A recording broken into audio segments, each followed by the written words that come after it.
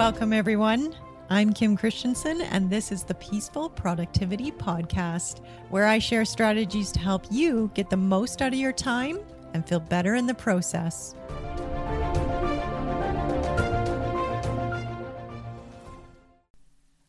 Hi, everyone. Welcome to the Peaceful Productivity Podcast. I'm your host, Kim Christensen, and on this podcast, I like to share tools that help you to be more productive and to feel better in the process. For that reason, I was thinking about you all the other day when I sat down to my desk to get started on my day, and I was feeling really unmotivated. I didn't feel like doing much of anything at all. In fact, in hindsight, I would say I was feeling overwhelmed. Some of the thoughts that I was having were there's too much to do and there's not enough time. When I'm not mindful, my brain is very apt to think those thoughts quite frequently. So it takes some effort for me to be mindful and recognize when my brain is in that state, especially when I'm feeling overwhelmed and I don't feel like there's a lot of options. And then also to employ some tools to help shift me out of that place. And so I want to offer a tool that could be helpful in this situation, something really simple, but easy to remember when you get yourself into a state of unmotivated or overwhelmed. I think the interesting thing about this experience that I had last week is that it just demonstrates to myself that you can have all of the systems in place. You can have really solid processes and even have a good plan, a flexible plan that doesn't feel too rigid. And yet you can still feel overwhelmed and unmotivated. It just further highlights that our productivity and our motivation is the result of our mindset and really has nothing to do with our external world, with what's going on around us or our workload. So the tool I want to share today is really helpful when you are getting ready to get started on your task list. When you're in that state of feeling like I've got this long list of things that I want to do, and everything on the list feels important and urgent. And in that moment, you might tell yourself something like, I need to prioritize, or I need to break it down and create a strategy. You might have those thoughts about the list, and yet you have this very strong urge to go and scroll Facebook for an hour. And the reason why you're scrolling Facebook for an hour isn't because the list is too long. It's because of the feeling of overwhelm. That feeling of not being able to determine where to start, not knowing what to do next. Sometimes people want to blame their task list for feeling this way. And you'll see this sometimes with people who have what's known as a rolling task list, where they add things that they didn't get around to today. They add it to the task list for tomorrow. And then over a period of time, as the list becomes longer and longer and longer, and they feel like they're getting less and less done, or maybe they feel like they're getting a lot done, but nothing on the task list is getting addressed. So this task list just keeps rolling forward from day to day. And sometimes people will blame their rolling task list for feeling overwhelmed. But what's interesting about that is that I've worked with other people who use a rolling task list and actually feel like it really serves them. It doesn't create overwhelm, and it actually makes them feel strategic. And so what's the difference? How are some people able to use a rolling task list and feel strategic, and other people use a rolling task list and start to feel overwhelmed? And really what it comes down to is the thoughts around the rolling task list. It's not the list that's at fault for me having those types of thoughts. It's my habitual thought patterns or a lack of presence. You'll often hear me say that when I'm mindful and when I remember to do certain things, then I employ tools, reminders, I change my thinking. However, when I'm not mindful, when I get sucked into the minutia of my day and I just have those habitual thought patterns that play on repeat, that's when I forget to even employ my tools or that I have any other option in that circumstance. So I want to assure you that your method, if it's working for you, it's not to blame for your overwhelm. The overwhelm is really being caused by your thoughts. Although that's really helpful to remember in theory, maybe when you're planning your week or when you're experimenting with different types of time management strategies, it's helpful to remember that our thoughts actually create our feelings and our actions. However, in that moment, when you're feeling especially overwhelmed or unmotivated, like I was last week, that's not necessarily very helpful to remember that it's just my habitual thought patterns that are causing the overwhelm. In fact, the effect that that actually causes for me is that I feel more overwhelmed because I recognize that it's my habitual thoughts, and yet I feel powerless in that moment of overwhelm to change it. So the tool that I use in those moments when I recognize and I catch myself thinking thoughts that create unmotivated or overwhelmed, I use a tool called the 10-minute rule. If you've listened to any of my other podcast episodes, you may have heard me talk about this rule or tool before. And the way I've talked about it before is I talk about using it to overcome the friction of starting something. So, when you sit down and you're getting ready to execute on your plan and you just don't feel like it, the 10-minute rule in that situation is I tell myself that I'm going to work on it for only 10 minutes, and then I will give myself the option to stop or to continue. Now, what this does is this gives me optionality in a circumstance where I'm following my plan and I don't feel like I have any option. It's for people who feel a great deal of resentment or pressure or obligation to execute on a plan, even when that plan is something that we've created for ourselves. So the 10-minute rule can be very helpful for getting us started and then also giving us the autonomy and optionality of stopping if we want. Actually stopping when we feel like it builds self-trust.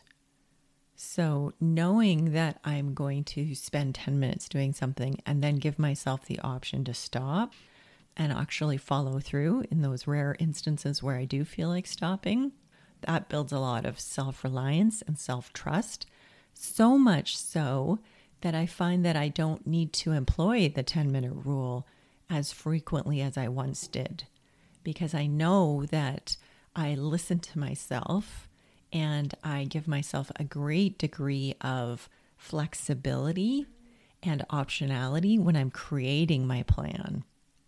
However, in the beginning, when I had really rigid plans, or even when the plans weren't that rigid, but I just didn't feel like following through on them, the 10-minute rule would be very helpful in those situations.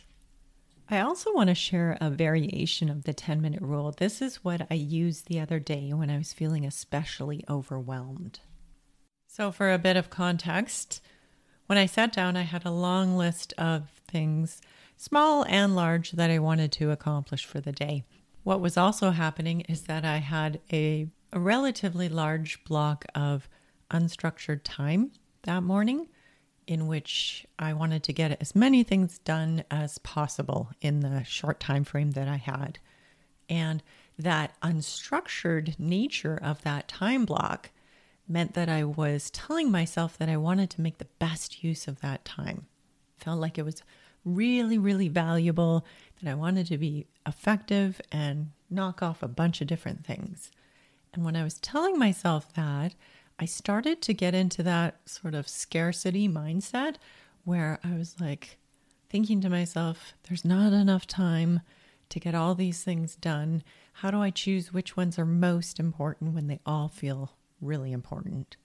And so what I told myself is that rather than just diving into a bunch of tasks that had an undefined time frame on them and risking spending the entire 2 hours on a single task and not making as much progress as I might have otherwise, I decided that I was going to put a timer on the clock for 10 minutes and just get as much done in that 10 minutes as possible. And then once the timer had expired, then I would switch to another task.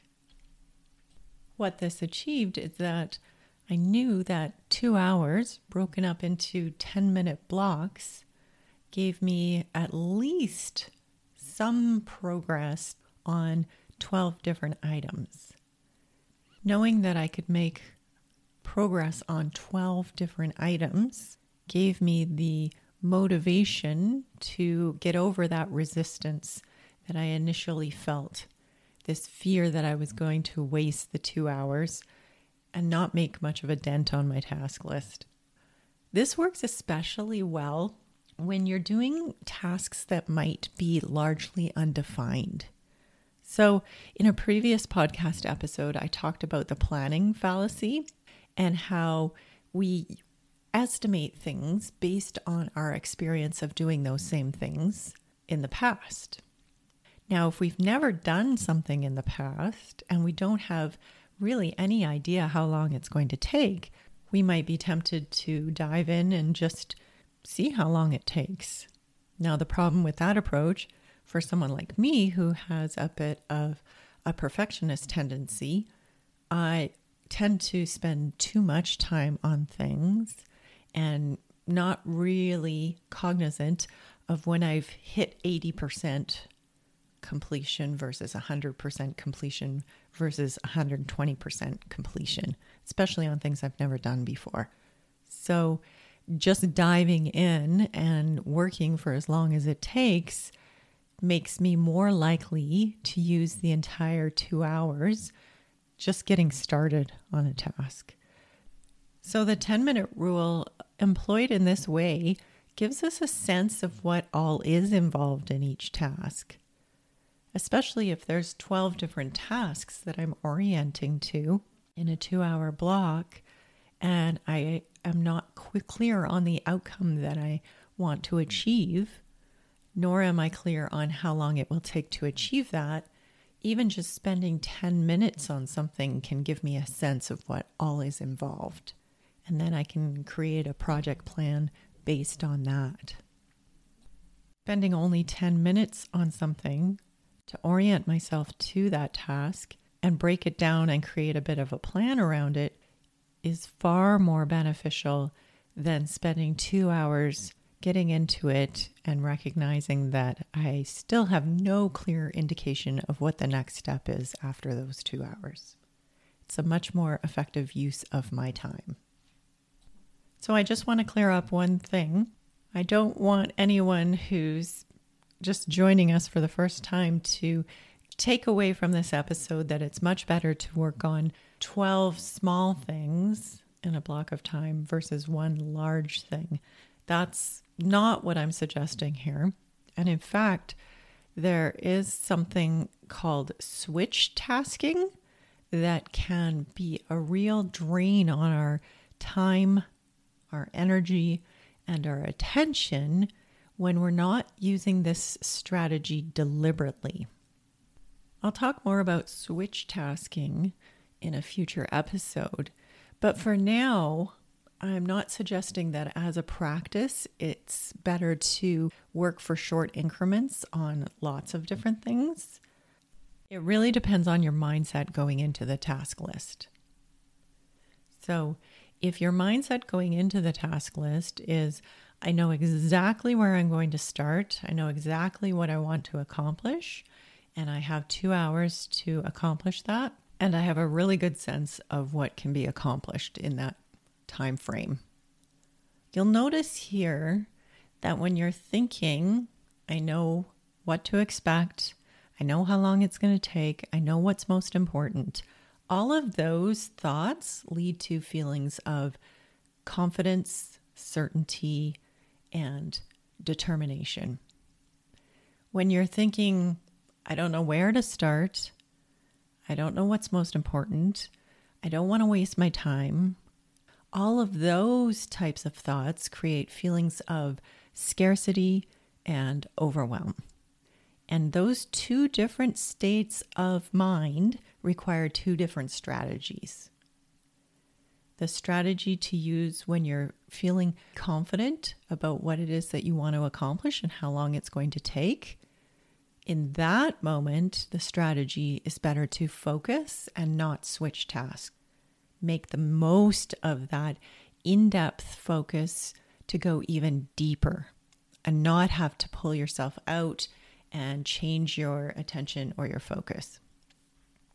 When you're feeling overwhelmed, like there's just too much to do and you don't even know where to get started, and you're really afraid of wasting your time, that's when 10-minute increments might really benefit you.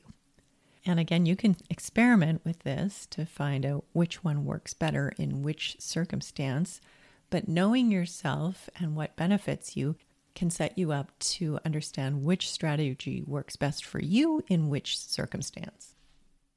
The thing about overwhelm is that everybody is susceptible to it, and it can kind of sneak up on you depending on whether or not you're spending time with your habitual thought pattern or your more mindful thought patterns.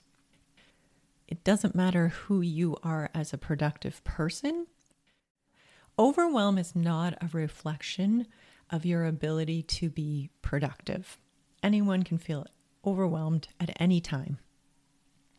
I think that a lot of times we don't even realize that we're in overwhelm because we are telling ourselves things like, there's too much to do, and then we'll immediately attack that thought with, well, you're just being lazy, or you should know better, or just get started, or let's just get on with it, or stop complaining. That might be the talk track in your head. So you're not even really cognizant of the fact that you're feeling overwhelmed and you're pushing yourself just to get started. And when there's that inner conflict that's happening, when we don't recognize that we're feeling overwhelmed and we just push ourselves to do it anyway, that's when we feel a lot of resistance coming up.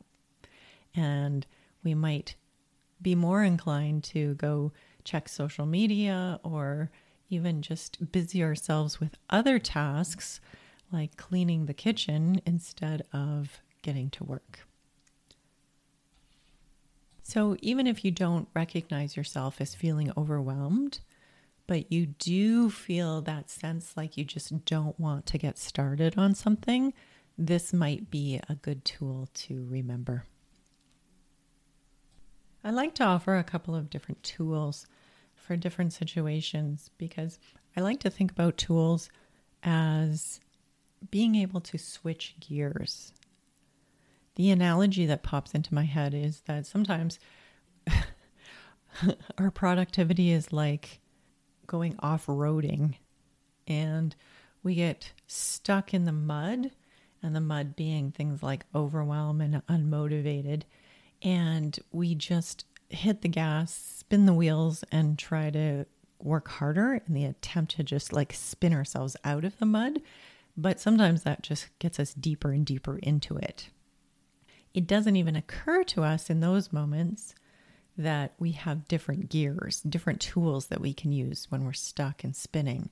So reminding yourself that you have different tools, even if you can't remember what those tools are in the moment, reminding yourself that you have tools, you have other options, can be a great way to get yourself unstuck. If you're feeling stuck in a state of overwhelm or unmotivated, I'll invite you to check out my website. financialwellnesscoach.ca, where you'll find more tools and lots of support. I hope you have a great day, everyone.